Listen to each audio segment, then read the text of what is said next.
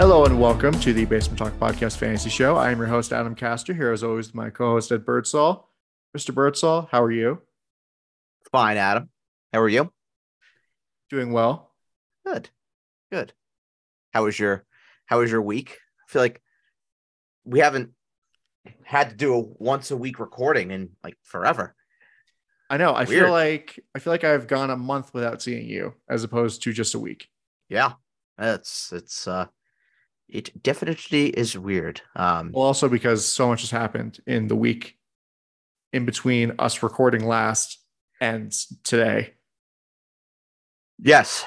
Yes, and definitely more to come for sure. But yeah, happy to be here, and just a little programming note for everybody. Basement Talk Podcast will return on Friday. Jake and I will be recording the BTP, and we will have that for you on Friday. So, What's it going to be about? Do you have a tease?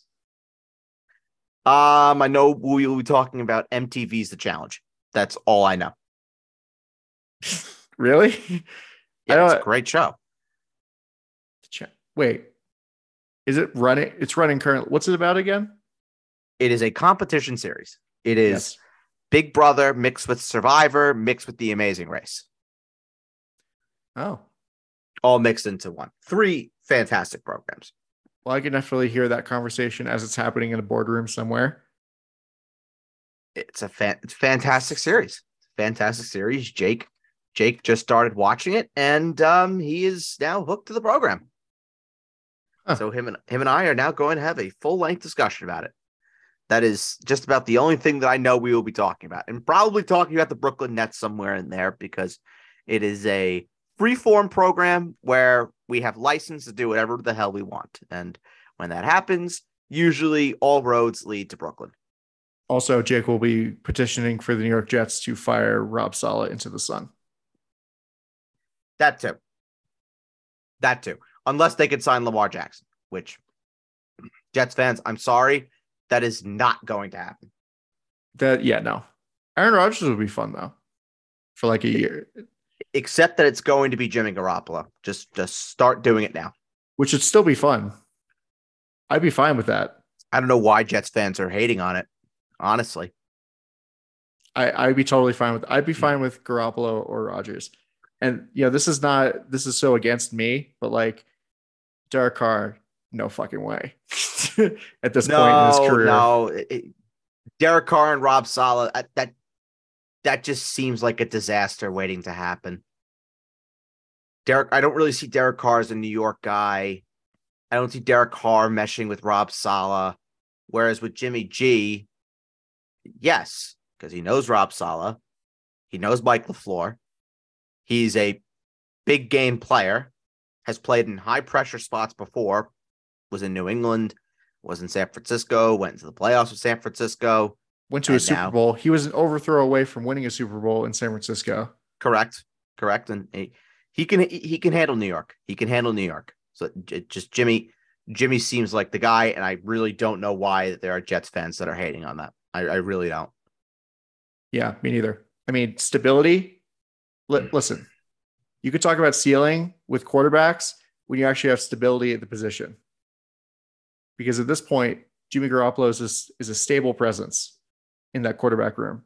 And honestly, he could do wonders for Zach Wilson as far as like mechanics wise, because his mechanics are pretty good.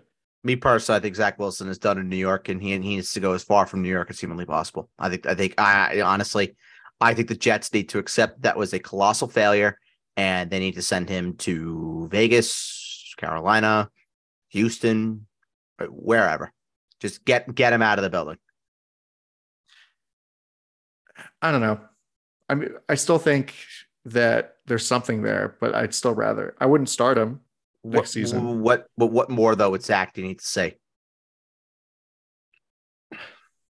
I don't know, just something like having a whole off season to reset his like something went wrong. Maybe it was the knee that he maybe came back too early from that knee issue that really screwed with his mechanics. I don't know what it is, to be honest with you. See, I kind of just don't. I mean, yeah, the on-field stuff is a problem, but the off-field stuff, it's just as damaging. Well, he's fine now. It was one press conference. I don't know if you heard what he said. Well, he said that he's going to make whoever comes in, he's going to make his life hell. He's going to compete for the job. That's what I read it as. I don't know if I love that. What do you mean? What are you going to say? What would you want him to say? Oh, I'm just going to move over. Say nothing. Okay. It's insinuated, but you don't need to put it out there and make it a public statement, make it all about you. Well, they asked him the question. So don't talk to the press. Simple. You have to talk to the press. Don't talk to the press. It's contractually obligated. It's a contractual obligation to talk to the press. Or don't say a damn word. Whatever. Glance over the question. I do it all the time. Okay. It's very easy. It's very very easy. Just glance over the question. Don't say a word. It's not even top 10 of worst things Zach Wilson has said at a press conference. It might be. It might be because to me, he comes off as just a pompous ass. And I thought that coming in. And now I feel like he definitely is.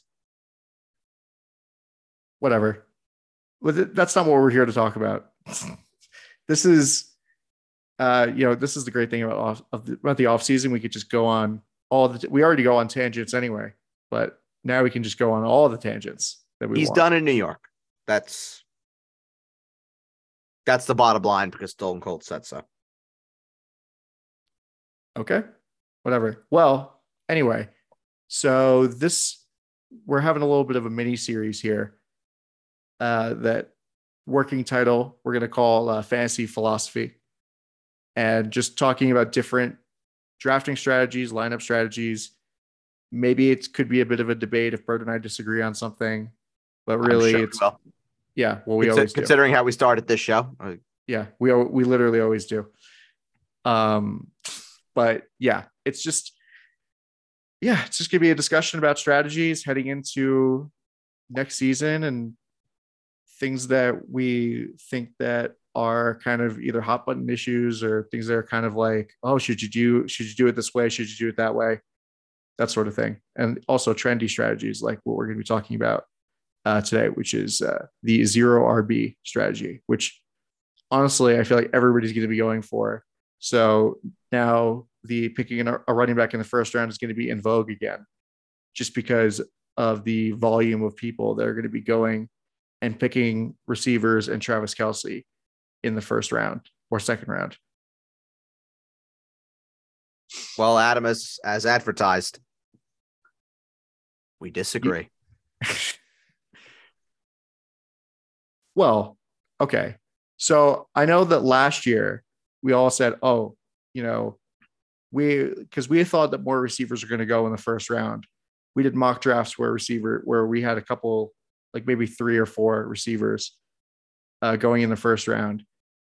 But when we actually sat down in drafts in both of our leagues, I mean, the guillotine is whatever, but in the non-guillotine, like it was running backs all the way. And I wouldn't say that. Not for me. Not for you? No, I wouldn't say that. There was a clear discrepancy in my home leagues versus in my expert leagues. A clear discrepancy. Home leagues, yes. Home leagues, it was very centered on running backs. Expert leagues, it was more 50-50. Interesting. Let me see it definitely was more 50-50. Like, I just pull up the ADP from a year ago. I was in a lot of 12-teamers, so you obviously had your Jonathan Taylor going early, McCaffrey, Eckler, Derrick Henry, Dalvin Cook.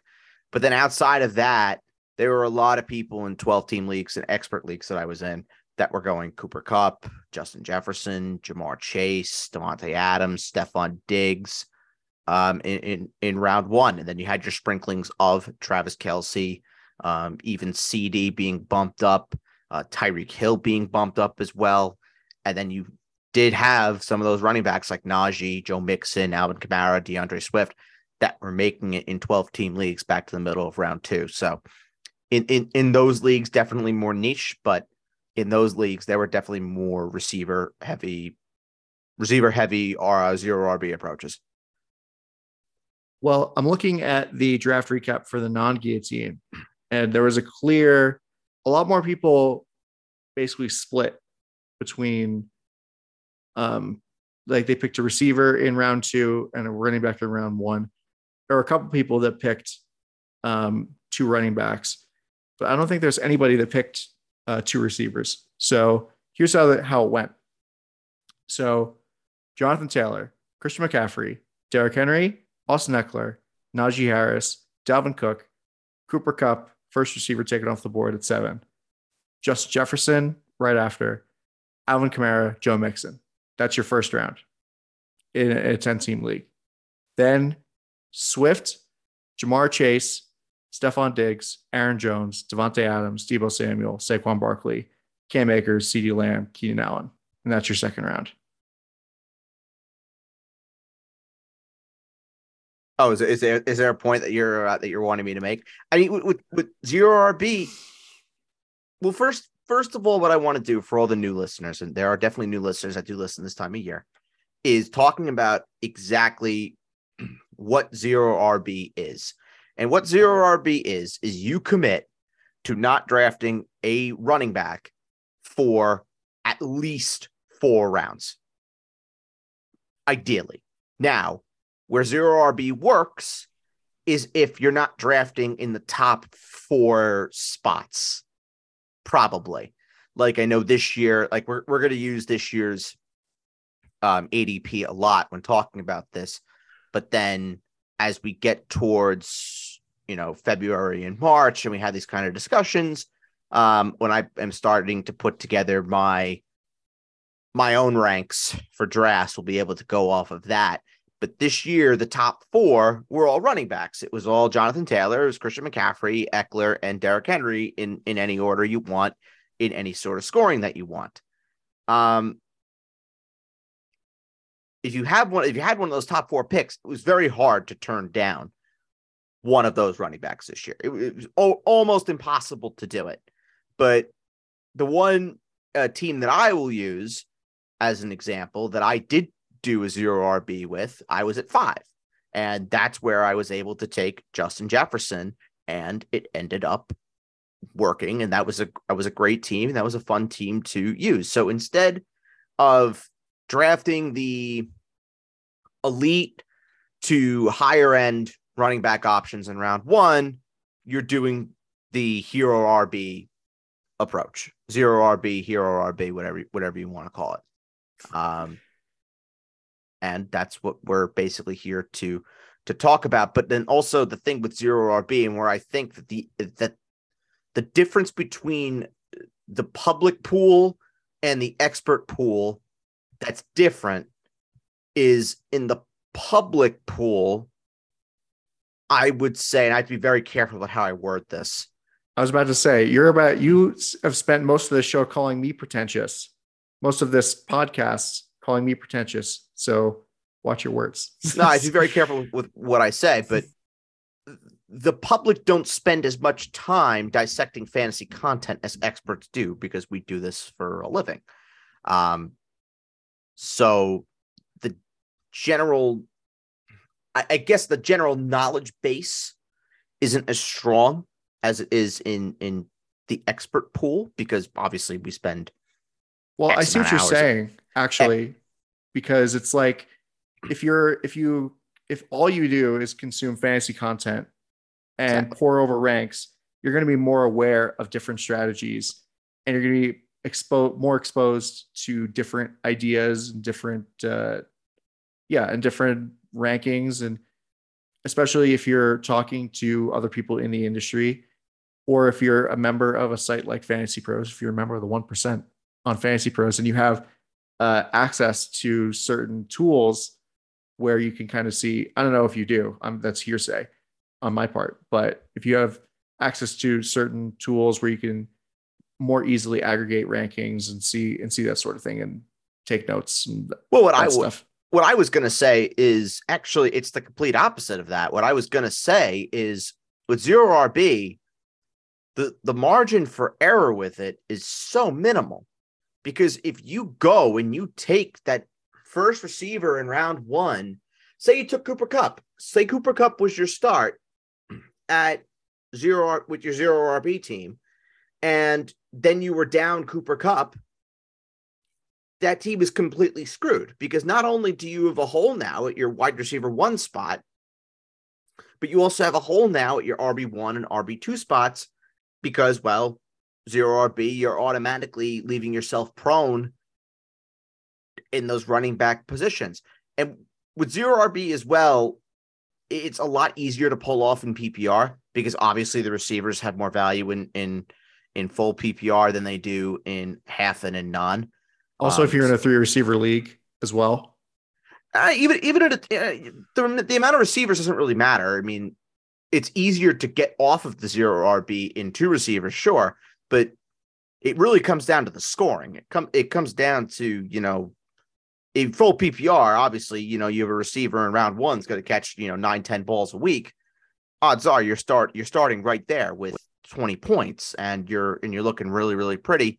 Where there's more volatility with the running backs in general. And obviously we'll talk more about zero RB and, what to do with it, how to do it, and potentially, the kind of start that you're looking for. That's just basically the introduction to zero RB. But I also wanted to get back to the point that Adam made, where I disagree with him from the start in his introduction, where he said that maybe people are going to embrace this more. I agree with that to a point, because I think in expert leagues, it's already being embraced. It's been embraced for years, but I think it's very rare that we see a year, 2 years in fantasy where receivers just dominate. And that's what this year was. This year was a receiver dominant season. If we look at, the kind of running backs that were out there, sure, you had your Austin Ecklers that were great. You had your Christian McCaffrey that was great. Josh Jacobs, zero RB running back. He was great. Derrick Henry was great. Those guys, for what it's worth, those are the only guys that were over 300 points with the running backs. If you look at the receivers, who was over 300 points? Justin Jefferson, Tyreek Hill, Devontae Adams, Stephon Diggs, CeeDee Lamb, A.J. Brown, and then if you go to tight end, Travis Kelce as well, who we will absolutely be talking about Travis Kelce a bit more in this episode. But then you look at more who just missed. It was A.J. Brown. Okay, so there were 5 receivers that eclipsed 300 points. A.J. Brown just missed. He had 299 in full. 299.6. So round up 300. Yeah, he was at 300. Sure. And if you want to put Kelce in there, Kelce was in there as well. But one more point that I also want to make, just touch on this very quick. Outside of the top 4 with 300 points, you had Barkley at 284 and you had Nick Chubb at 281. After that, the next closest, the RB7, Ramondre Stevenson, he had 249 points. That is a humongous drop off. Yeah. Also, underratedly good season for Ramondre Stevenson, especially since he missed. Oh, he didn't miss as much time as I thought. He didn't miss any time, really. But he was hurt for a lot of the year. He didn't miss games, but he was hurt. Well, it also helped that Damian Harris was out for much of the season. That is true. But yeah. I mean, that shows you just how deep receivers were this year. And, the merits of taking a receiver early, because it's like you were saying, the margin for error is higher, because it's like, or whatever, or lower or whatever, where it's like, if you screw up your receiver, like one receiver, there were a lot of good guys out there. Amon-Ra St. Brown had a great season. He was being drafted late in drafts, mid to late in drafts. Christian Kirk, I know, whatever. Tyler Lockett, Terry McLaurin, he was drafted in the first couple of rounds, but Yeah, it was just like you said, it was a really good year for receivers. For Yeah, but sure. those are all guys that you're talking about though that were also being drafted in like round three, round four. If you just start at the top, you start with Justin Jefferson. I could just refer to my zero receiver team, zero RB team. I keep fucking doing that. I don't know why. My zero RB team, I started off with Justin Jefferson and Stephon Diggs. Between them, they had over 3,200 yards receiving and 19 touchdowns. It doesn't get much more consistent than that. And that's just me. I mean, you could have started. There are teams out there, I am sure of it, that were able to start their zero RB teams. And I'm sure if I looked, I'd be able to find one in 19 leagues. I'm sure I'd be able to find one that started Tyreek Hill, Devontae Adams, Stephon Diggs, Justin Jefferson, any combo of those four. Just put them into two. So let's just say for this exercise, Tyreek Hill and Devontae Adams. Start with those two, and then end up with a Amon-Ra St. Brown in round 3. And then between those 3 guys, you have about 4,600 yards receiving and 27 touchdowns. Yeah, that's a lot. And I think also, and we talked about this during the season and even in the pre-draft process, where I was kind of saying, oh, you should pick running backs early because it's such a shallow position. Positional scarcity for that. You can get a receiver. But we saw that running back as a position, it was so like the typical guys that were up there were either injured or they underperformed. So you were better off just waiting for a running back because those guys at the top more or less didn't do it for you. Yeah, and this was the year where if you did do the zero RB, odds are you're in a pretty good spot. But it also comes down to while zero RB, it's a nice way to zig while everybody zags. You have to hit on those running backs when they pop, and it's a lot riskier of a strategy. To be honest, it's a lot riskier of a strategy because you have to basically predict the future.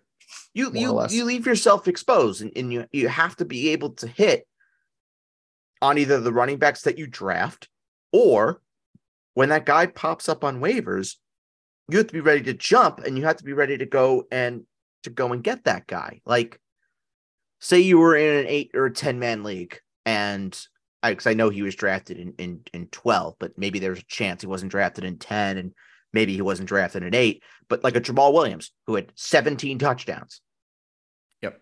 You jumped on that guy or you drafted that guy.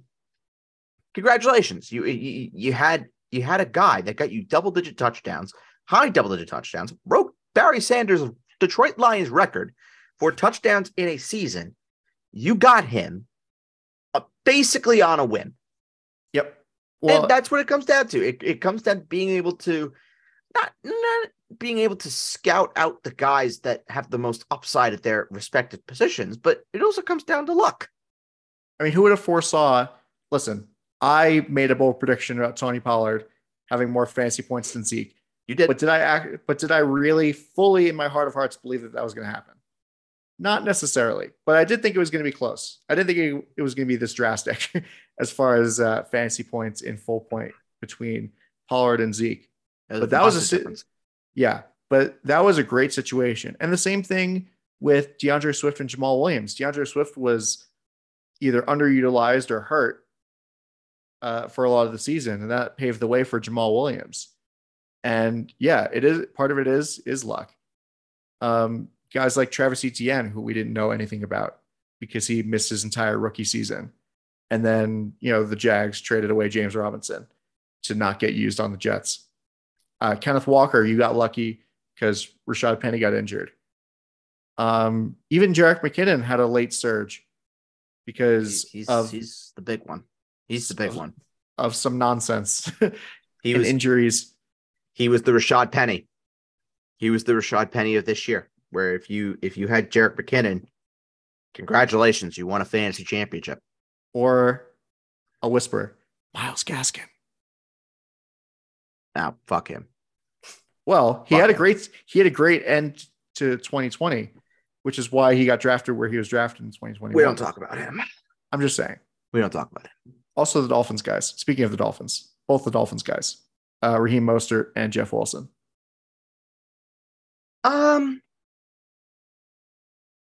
Jeff Wilson when he was in San Francisco, yes. When he was in San Fran, yes. Well, San Francisco is another thing. It's another beast entirely because you had Elijah Mitchell going down for most of the year. Jeff Wilson was great, and then they traded for Christian McCaffrey. And then when Jeff Wilson was traded to Miami, he had 2 good weeks. I believe it was the first 2 against, I want to say it was Chicago and Cleveland. I think Cleveland is where he had this lone 100-yard game as a Dolphin. And then after that is when he was banged up, he was hurt. And then they went back to that split with Mostert and they just kind of ate into each other. But Jeff Wilson in San Fran, yeah, he definitely was worth the plunge there. Tyler Algier as well, a very quiet 1,000-yard season for Tyler Algier, who we did talk about because I do go back and I listen at the end of the year to things that we did before the season and guys that we were talking about. We did talk about Tyler Algier potentially as one of those guys that you can go and target in 0 RB. So pat on the back. Go Cougars. But yeah, so yeah, I mean, I don't know what else to say, but yeah, sure.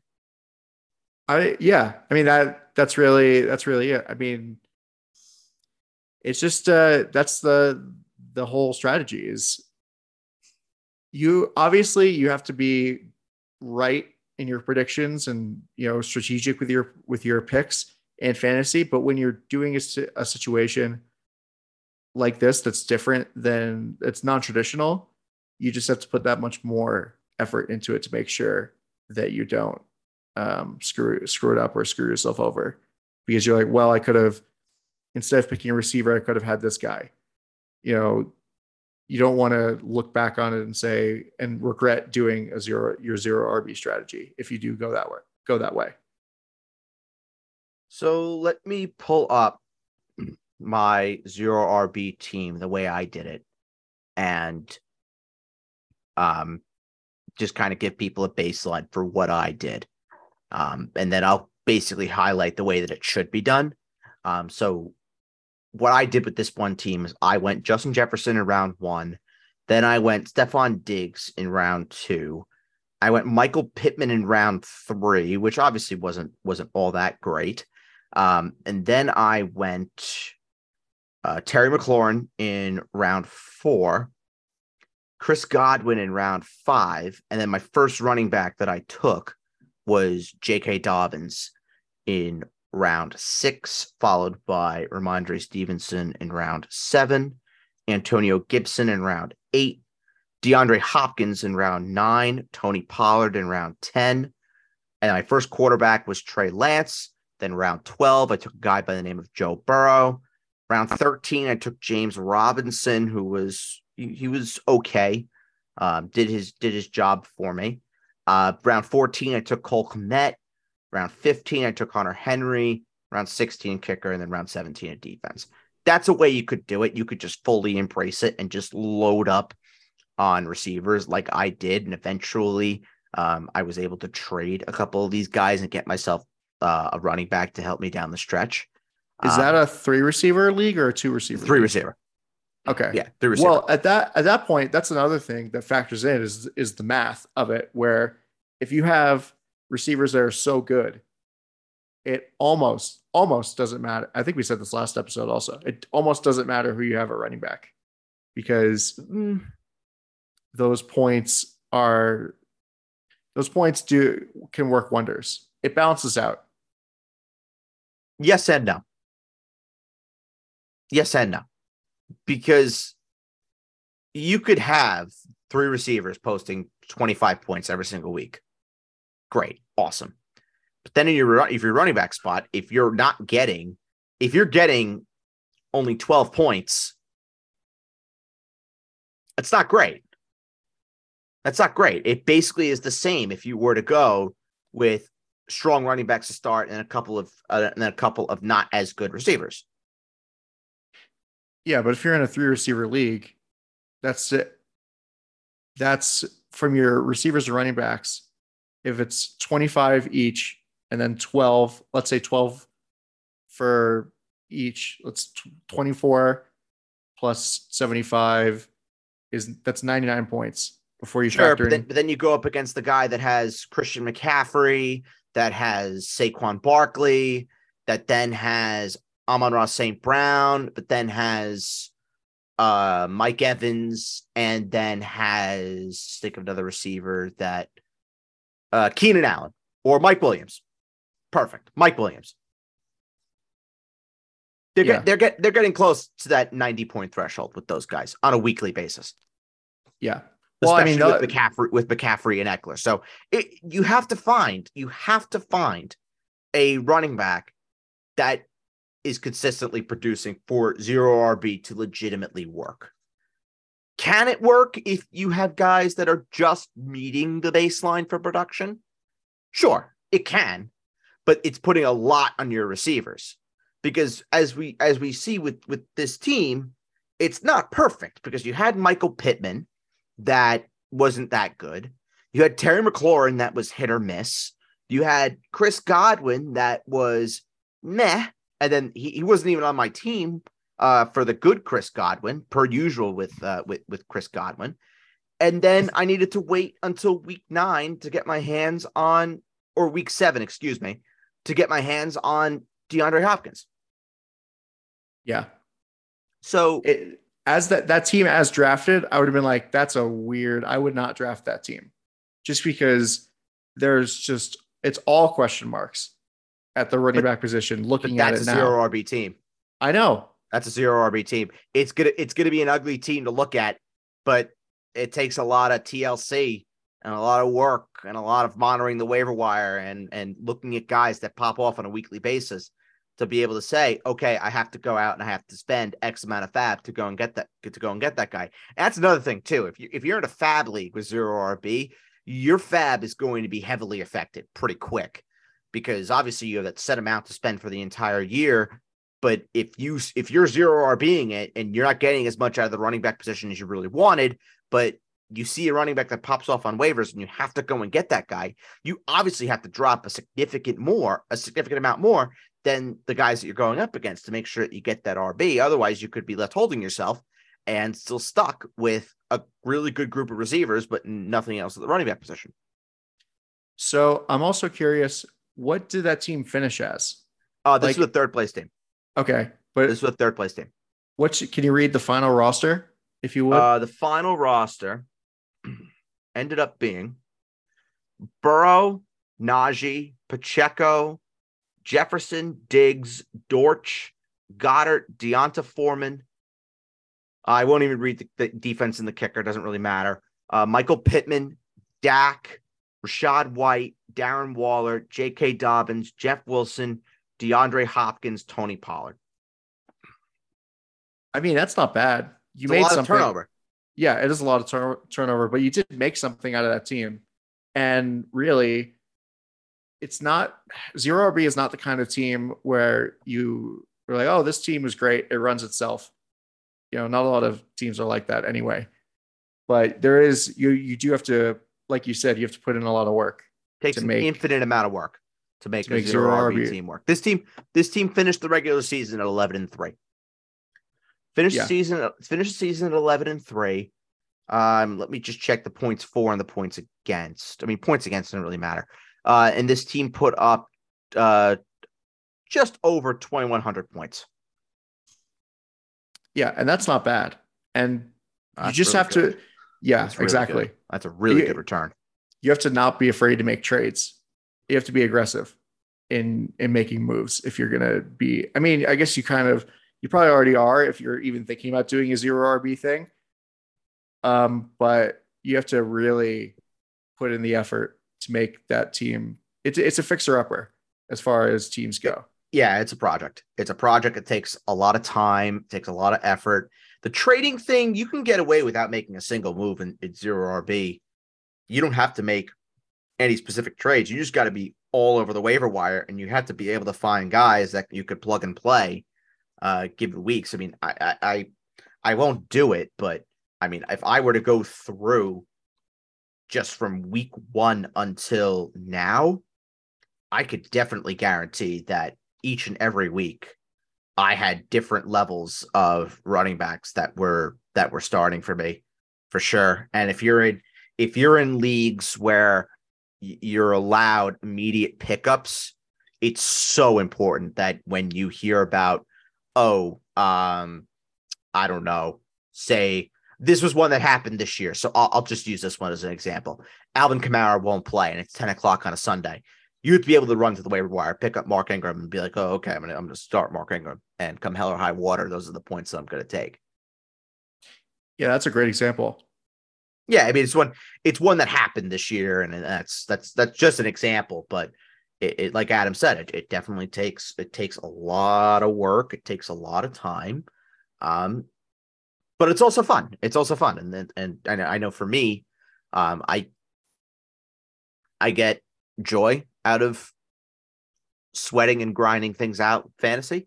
So having to really nurture this team and put it together, it was my most fun team that I had this year by a lot. And I said it week in, week out on this podcast. I talked about this team constantly because this was my baby. This was my baby of a team that I just decided, I'm just going to divert. I'm going to take guys that I want. I'm going to try out zero RB, and I'm going to see how it works. And it was my most fun team that I had. Yeah.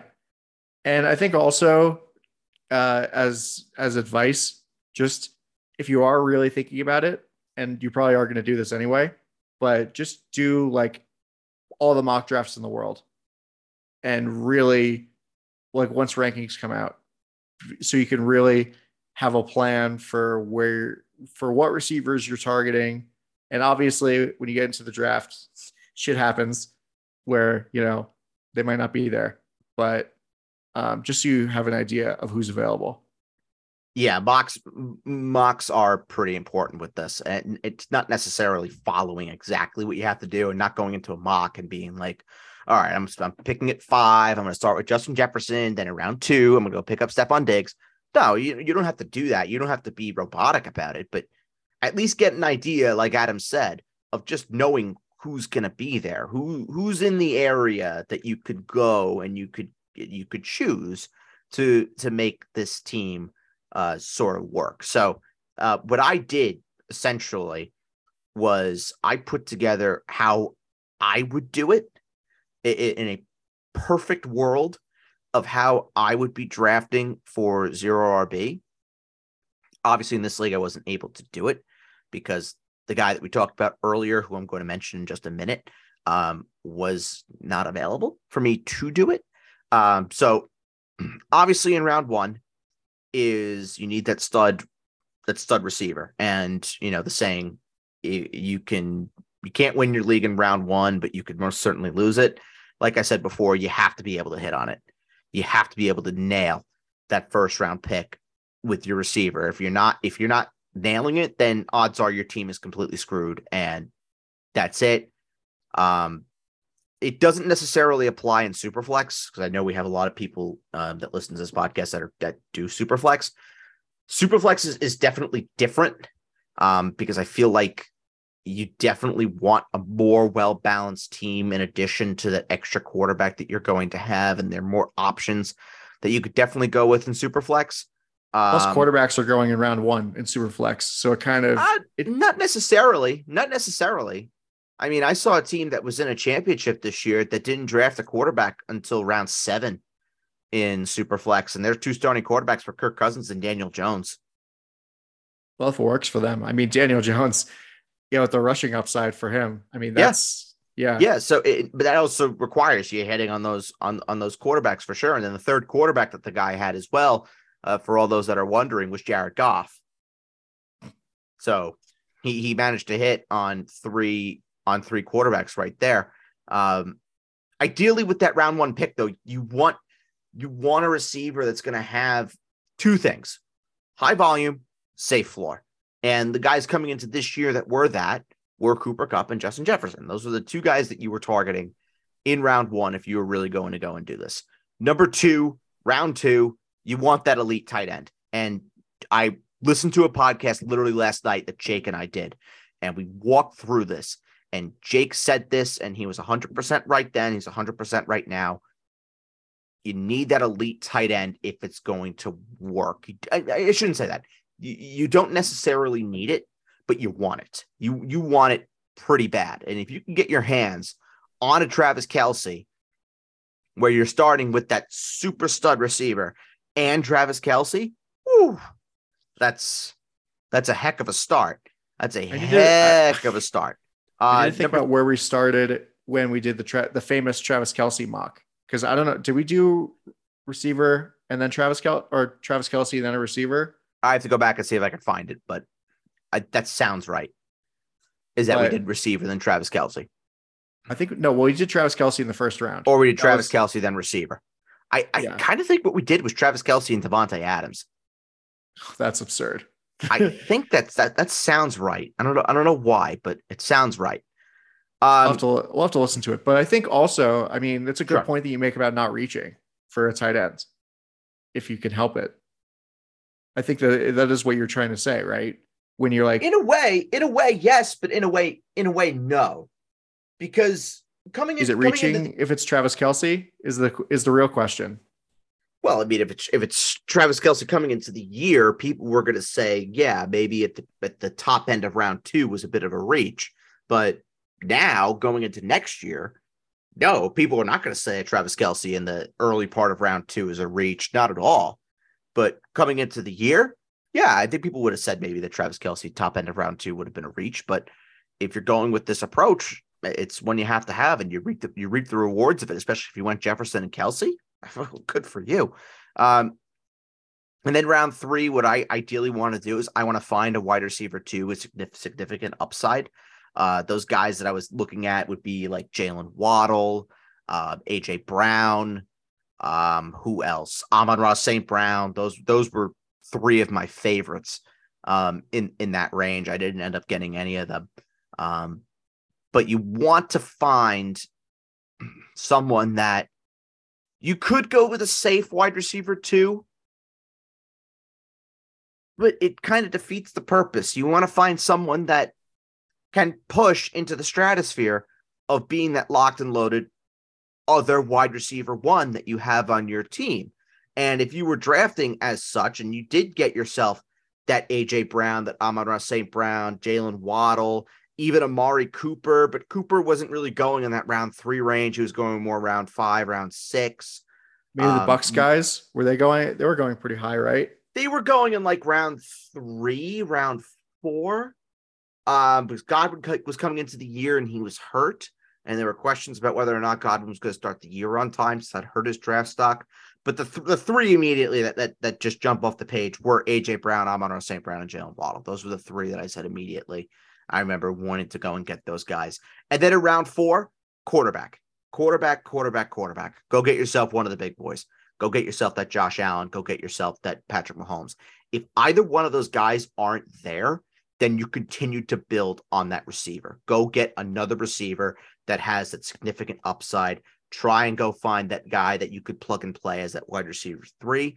And then in round 5, what I would be doing is going and get another receiver that you can potentially play with to go in and out with that receiver that you drafted in either round 3 or in round 4 if you don't get one of those top tier quarterbacks. Obviously, if you get a receiver in round 4, then the guy you're drafting in round 5, you're just having compete with that guy in round 4.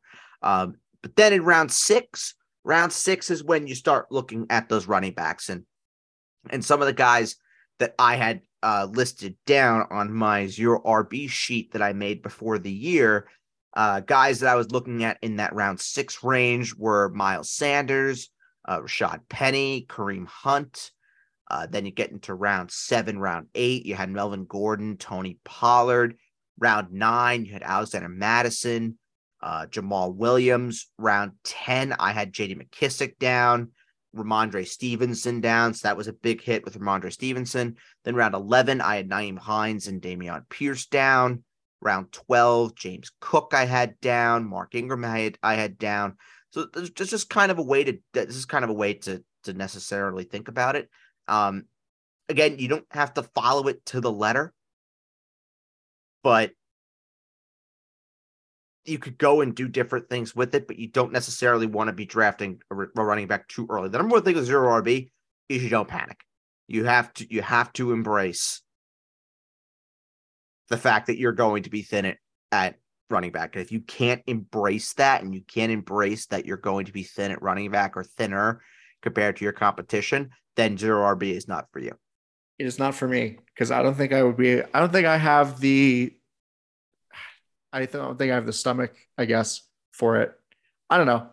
I'm not crazy. I'm not crazy about it. It works. I'm not knocking people that do it, but it's just not for me, which is fine.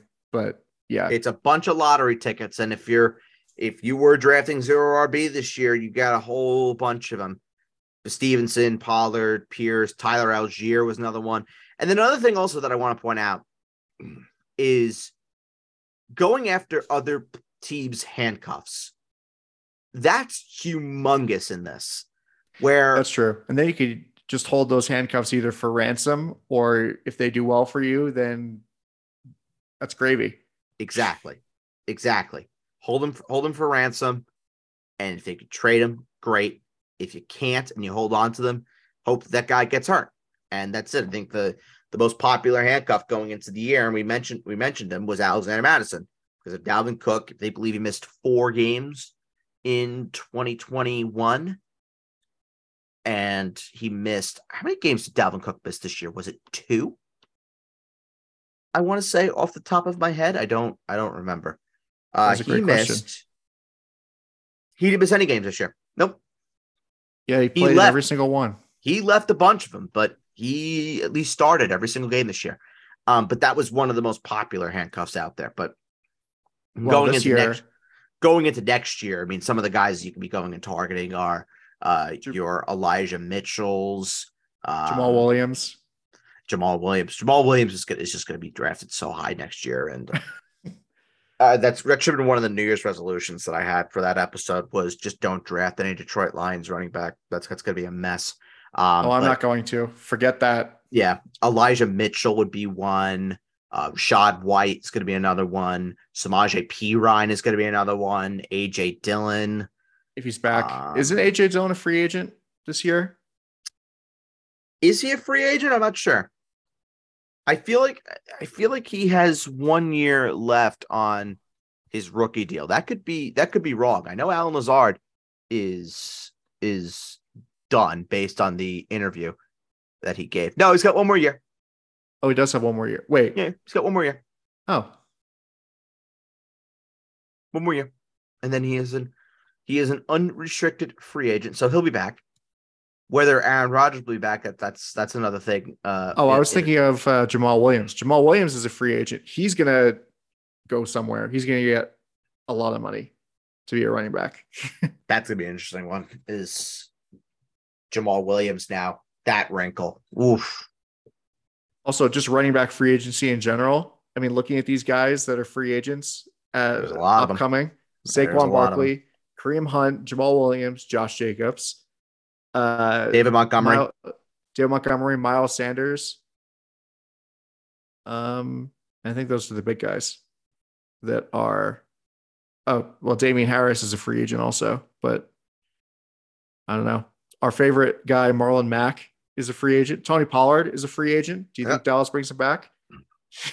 I think they franchise tag him. Yes. I think they franchise tag him, and they probably let Dalton Schultz walk. Oh, yeah. They did. Is Devin Singletary a free agent by any chance? It doesn't look like it. I can go back to Buffalo. That is just me asking. I'm genuinely curious. Yes, he is. Oh, James Cook. Oh, James Cook. Oh, that's peachy. That's peachy. They don't show it as overalls in Madden, so it's not in any particular order. I don't know what order it is. It's in, actually. Oh, that's in the AAV, like 2022 AAV. That's the order that's in. That's beautiful. That's miraculous. That's miraculous stuff. I don't know, Adam. Is there anything else that you want to extra that you want to throw in? As far as like zero RB stuff, I mean, we kind of covered a lot of the intricacies of how it Yeah. goes. Yeah, But it just comes down to preference. Also, I mean, I laid out how I would do it, but there's no right or wrong for how you do it. The only right and only wrong is just how long you commit to not drafting a running back. That's it. yeah, and don't, I guess one thing, like, don't feel like you're behind the curve if you're not comfortable doing zero RB heading into next year, because you're still probably going to get good players in the draft. Um, and especially if people are going to be picking receivers early. If let's say half your league is doing zero RB, that just increases the quality of running back that you're going to be getting if you are not doing zero RB. In every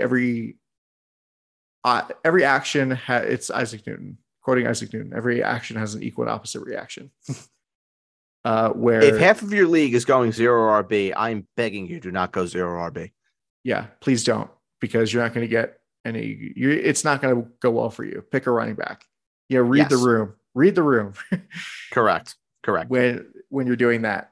But just, yeah, they're knock-on effects to players getting picked. One player getting picked means another player is not getting picked, obviously.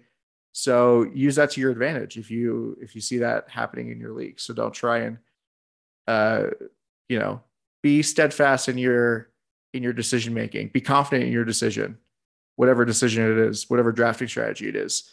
Own it. And go in with a plan. You cannot do zero RB on a whim. Nope, you really can't. Unless, of course, Because, you do it for a living. well, even then, Adam, I went in zero RB last year with this league. I went in on a whim. It was my last draft. My last draft, I was like, I am not preparing for this. I am done. I am just doing this. So help me God. well, I mean, you already had the experience of being in like 18 other drafts where you have an idea of where players are going. So Right. that's Right. preparation in and of itself. Very niche. I know. Fantasy You have, drafting you is have to go in with a plan. fantasy drafting is a test taker's test, where the only way to prepare for it is to just go and do it over and over and over again. Do your box, look at your ranks. It's the most important thing too. And we'll talk about this. We'll say it a million more times from now until August. Look at your ranks. Emphasis on your ranks. I say it to people every year. You know what you're doing when you're going off of what you feel is best, not what somebody else says is best, what you feel is best. If you want to go off of somebody else's ranks, do it. Because I understand that not a lot of people have a lot of time to put ranks together. I know it's a very expansive, long, aggravating process. You get it, believe me. But there is no better way to go into a draft than to have your own ranks in front of you, to know what you're doing, to know that you're going off of what you think is best, not what somebody else thinks is best. Where at the end of the day, if you win, you're winning because of your own head. And if you lose because of your own head, and you're able to adjust and make changes where you see fit. Yep. And I will say that a million more times throughout the offseason, but that's just time number one. Make your own damn ranks. Well, this has been fun. Excited to talk about our next topic next week. And we're definitely going to make this into a mini series. We always hint that we're going to have these off-season shows where we, have philosophical debates and like talk through strategies. And here we are. We're doing it. Well, this is the time to do it. Yep. This is definitely the time to do it. And then we'll still be probably going through stuff from the season. Looking at things that were from the season, actual players, things we regretted, things we wish we could have done differently, changes that we would make, whatever.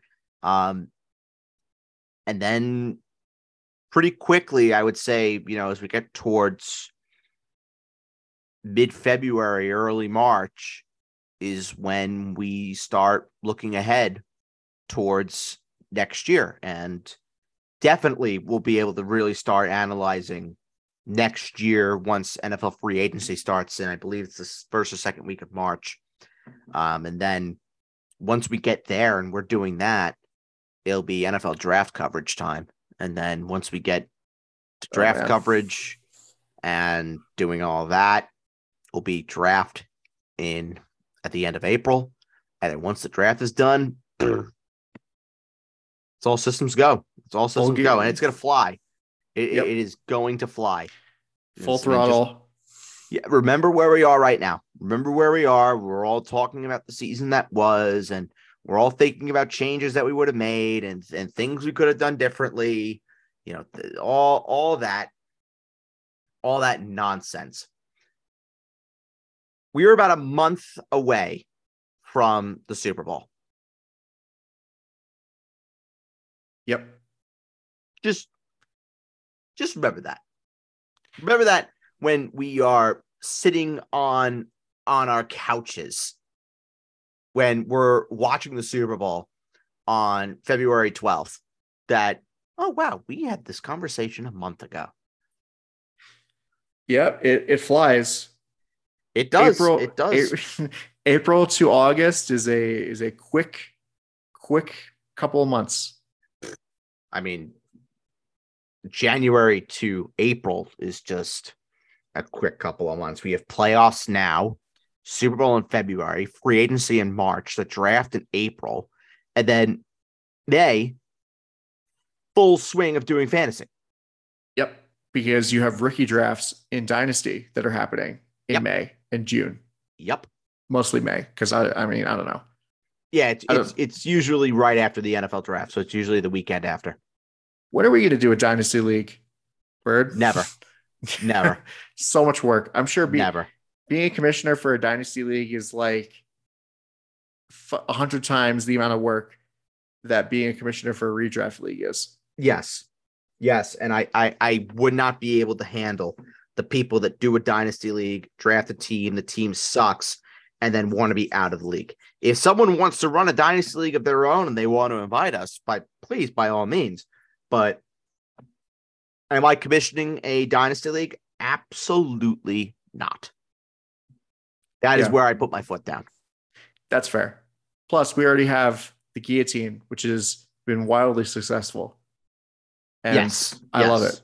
A rousing success. Yeah. Even if I didn't make it to all the way to the championship game, I feel like I would still love it because it's just a fun concept. That was a great time. That was a great time. And we'll absolutely have that back next year without a doubt. Yeah. The worst part of it was the draft for sure. Yeah. Oh my God. The worst draft of all time. And before you even ask, Adam, no, we will not be doing that draft on a podcast. Absolutely not.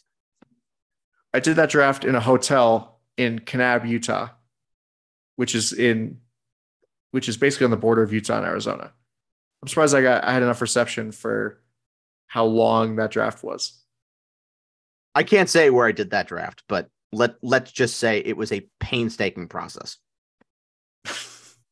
It was a lot. I was knee deep in Friends reruns by round 9, and I was like, when is this going to be over? This is the worst. That's how I felt. That is exactly how I felt. Yep.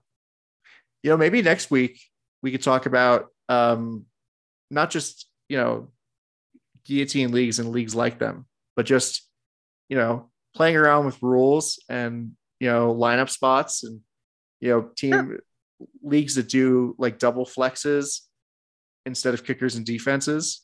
Sure. Super flex in general, that sort of thing. We could do Sure. that. Yeah, that works for me. That's fun. All right. Well, thank you for listening to this episode of the Baseball Talk Podcast Fantasy Show. You can find all episodes wherever you get your podcasts. For my co-host Ed Birdsall, I am Adam Castor, and we'll talk to you next time. Bye-bye.